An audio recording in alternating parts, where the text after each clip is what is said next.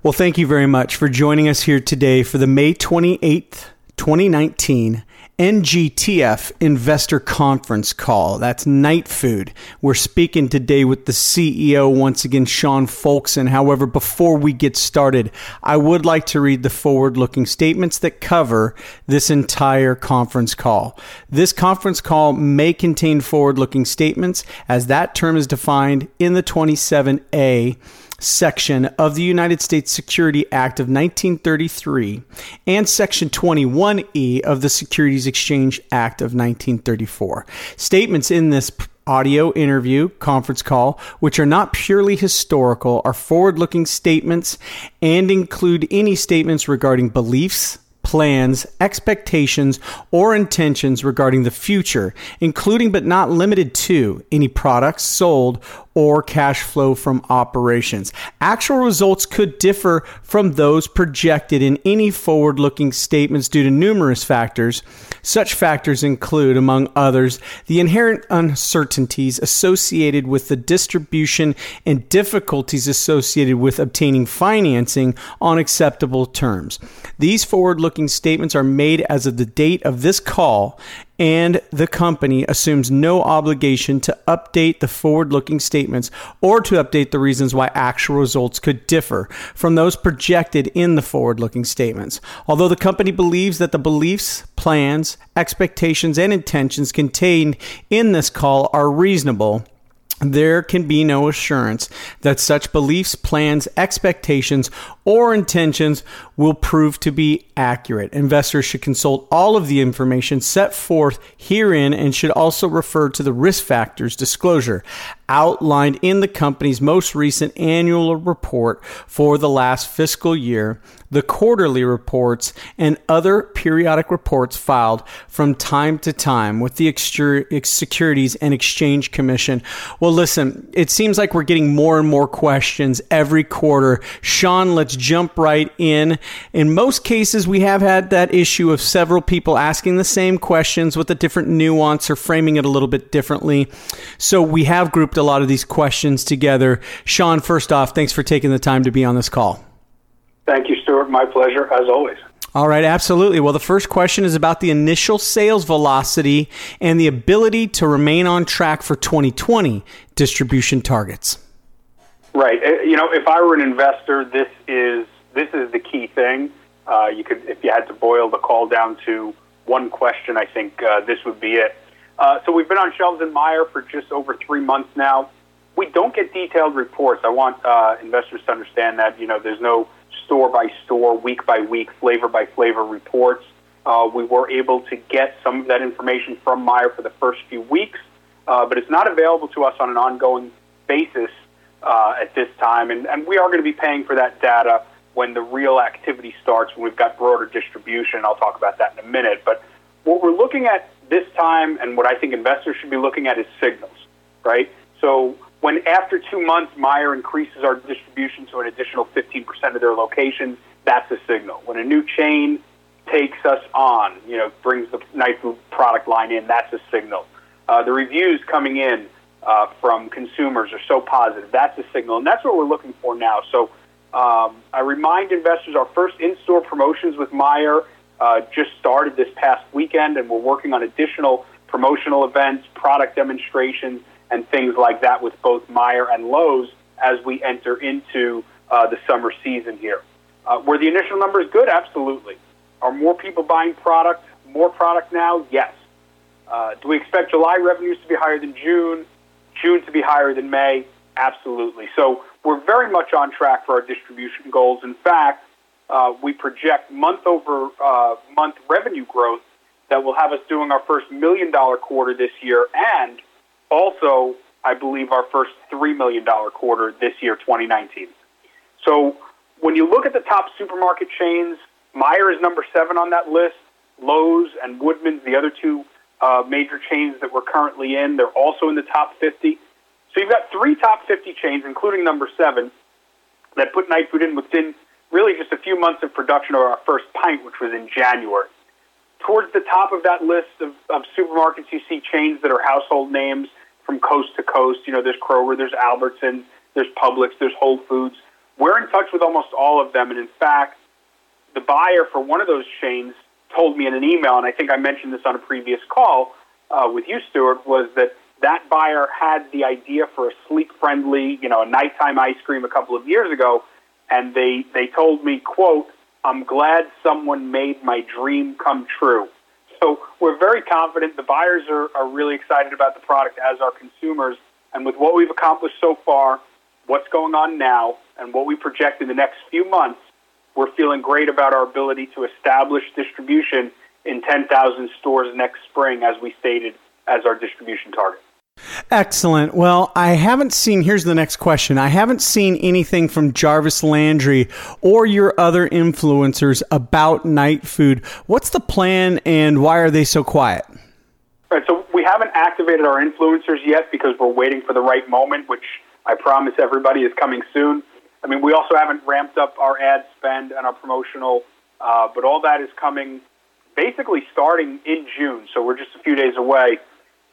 As outsiders, I get a lot of questions from investors, which I'm happy to answer, but just everybody should understand, and I think they do in their brains, that you don't know and you can't know all the details of what's going on. And there's an old saying, don't shoot until you see the whites of their eyes, and I know that's not very politically correct these days, but the point and the message is that you need to time things properly to get the most return from your resources. And we know that strategy is just going to trump, activity every time. So we're on top of this. Again, we're very much on track. Our influencer team, which, by the way, we're growing by over 100 new influencers a month, and which we're expecting at least one major addition very soon. This program is going to be a tremendous asset for us. And in fact, we're actually talking to two potential ambassadors right now, either one of which would immediately become the most recognizable celebrity on our team. I saw a video a few weeks ago of a guy, you've probably seen these, Stuart, I don't know if you have, I should have asked you before we got on the call, painting an upside-down picture, right? And it looks like just a bunch of splotches and random shapes, and he's painting, and then he flips the canvas, he flips the picture upside down, and you can see clearly that it was Jimi Hendrix, right? And it's a perfect painting. And I've seen a whole bunch of these, people doing this kind of art. I'll tweet on my personal Twitter so anybody can see what I'm talking about. But the point is, when you're standing there watching, it just seems like a bunch of random paint with no rhyme or reason. And then when they do the big reveal, everybody gets to see exactly what the artist was doing all along. And I'm not saying that we're artists, but I do think there's a moment coming very soon, and I'm not talking about next spring, but I'm talking about sooner, in the next 6 to 12 weeks, where everybody's gonna say, wow, I see now what they were working on when all these pieces are fully revealed to the public. All right, Sean, quite a few people have asked about financing strategy. Loans, revolving lines of credit, receivables financing were all suggested in the question we got last week. Let's talk a little bit about financing and what you can tell us there. Sure. So, as the company continues to grow, we're going to have a lot more financing options available to us. It's kind of like the consumer market, whether you're financing a car or getting a mortgage, the banks are much more willing to lend to those people who need it the least. So as revenues continue to grow and cash flow turns positive this year, we expect to be in a position to use other sources of financing, and we'll evaluate what makes the most sense for us then. We've been asked, and this wasn't part of this question, but we've been asked, I think on the previous call, about uplisting, and that's another thing for people to consider. When you're moving to the NASDAQ or the New York Stock Exchange, one of the criteria for most companies when they uplist is you need to have a few $1 million in shareholder equity, basically a few $1 million in the bank. So it's pretty common that an uplist also comes with a big equity infusion. And since an uplist is certainly in play if we execute over the next couple of quarters, the kind of equity cash infusion that comes with an uplist, that could also provide us, along with cash flow, with all the capital we need to successfully continue the national rollout. So we expect lots of additional options to be available to us this year as time rolls on. And like I said, we'll do what's best in terms of financing the company going forward.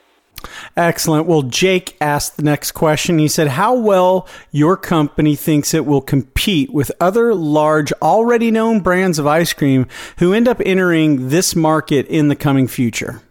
So this is another question we get all the time. In fact, I was asked this question when I was interviewed by Cheddar a couple of weeks ago on the floor of the exchange. So it's natural that this question is going to pop up as an important one in the mind of the observer.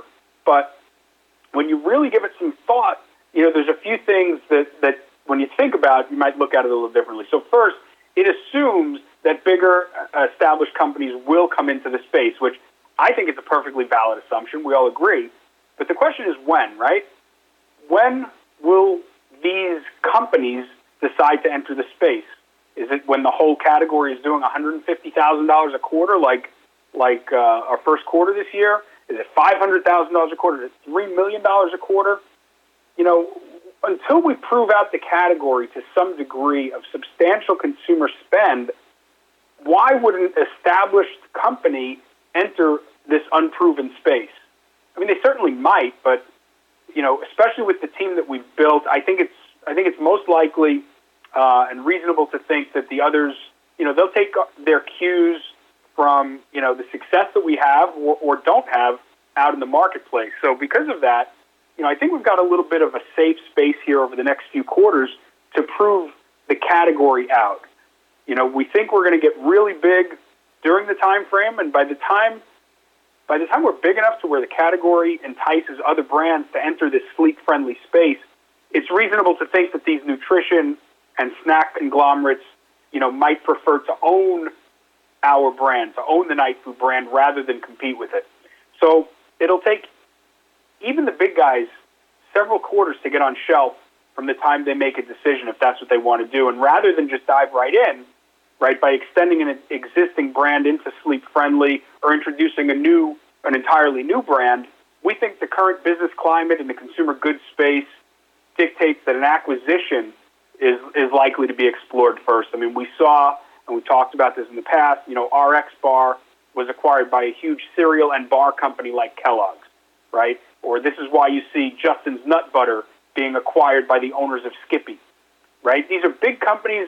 They're not so keen to just launch a line extension or even a new line into the teeth of a category-dominant brand, no matter how much resources they have at their disposal. So long story short, by the time we invite competition from the big boys that this investor is asking about, I think we would have pretty much already kind of made it in the eyes of our early-stage investors, right, the people that are on this call. And I could be dead wrong, but I don't think this is a real threat at this very moment in time, but rather something that we're going to be navigating kind of, after we're in supermarkets across the country next year. Well, the next question comes from Mark, and he asked about production costs per unit and when you expect to reach profitability. So production costs vary quite a bit from flavor to flavor, and we don't really know yet which are going to be the hottest selling flavors and, which ones are not, and we've got other things in the pipeline. So we do expect economies of scale to help us reduce costs further, but right now we've got gross margins of over 50%, and we believe that will increase as we grow. And in terms of profitability, our current model and projections show us profitable in Q4 of this year. And when I say this year, I mean this calendar year of 2019, so October, November, December of 2019.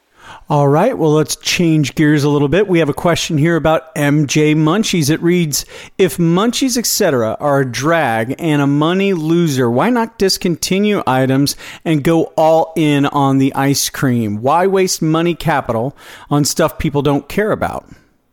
Right, so I think there's a lot of assumptions in that question. I don't think it's accurate that people don't care about what we're doing with Munchies.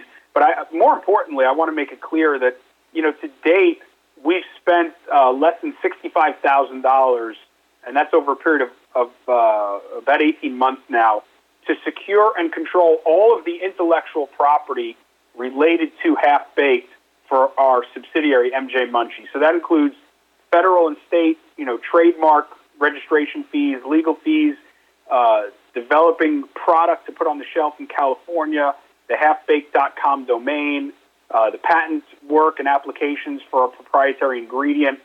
We think this is capital really well invested. This is a low-risk and extremely high-reward play on our part. And at this point, we don't envision, spending any significant capital to advance the MJ Munchie side of things. As the next step at this point is to enter into a licensing agreement, and we've stated this before, where our partner is investing their cash to take this valuable asset, this asset that we've established and created, let them put it to work for our mutual benefit. So with regard to those licensing agreements, we've been close a couple of times. We're close to a deal now. I thought we might be able to announce it on this call. But the bottom line is we don't expect further announcements until it's signed because we don't want to speculate, but we also don't expect to be investing any more capital into the MJ Munchie side of the business. That is going to be a revenue generator and an income generator going forward. And we think we've got an asset here that's worth significantly more than the $65,000 it cost us to establish it. All right. Well, the same gentleman asked about CBD ice cream. Right. So we're looking at CBD ice cream currently. I know I was interviewed on Yahoo Finance, and I was asked about that, and I stated, and it's still true, of course, that we would not bring a CBD ice cream to market until the regulations surrounding CBD are more clearly defined. So that's still true, right? We're never going to jeopardize, our billion-dollar ice cream opportunity by taking unnecessary regulatory risks. But it's reasonable to think that at some point there will be clarity with regard to CBD in food products put forth by the FDA. And, with the existing research about CBD and sleep and consumer sentiment, it's definitely something we plan to be ready for when the time is right. I don't expect to ever let another brand get a jump on, sleep-friendly CBD ice cream on the national level. And for now, our R&D pipeline, in addition to the CBD ice cream, so everybody knows, we're working on additional ice cream flavors of the Nightfood ice cream, plus plant-based and dairy-free options, which are also in really high demand right now. Well, Sean, that's our final question. Any closing thoughts to wrap up this call today? I just think that we are in a position right now to have an explosive next few months and really going all the way into spring and summer of 2020. So we've got 12 to 15 months of just a tremendous explosion in revenue and distribution. And I think, Nightfood ice cream is on its way to being that household brand that we envisioned, when we decided to move forward with it. Well, you guys all know the ticker symbol or you wouldn't be here. It's Nightfood, and that's NGTF. You can reach out to us here at smallcapvoice.com. Send us in your questions. Our information's at the bottom of the press releases, or you could just hit me at investors@nightfood.com. Please keep having those questions come. And Sean, thank you again for your time today. Thanks as always, Stuart. All right, that concludes our call.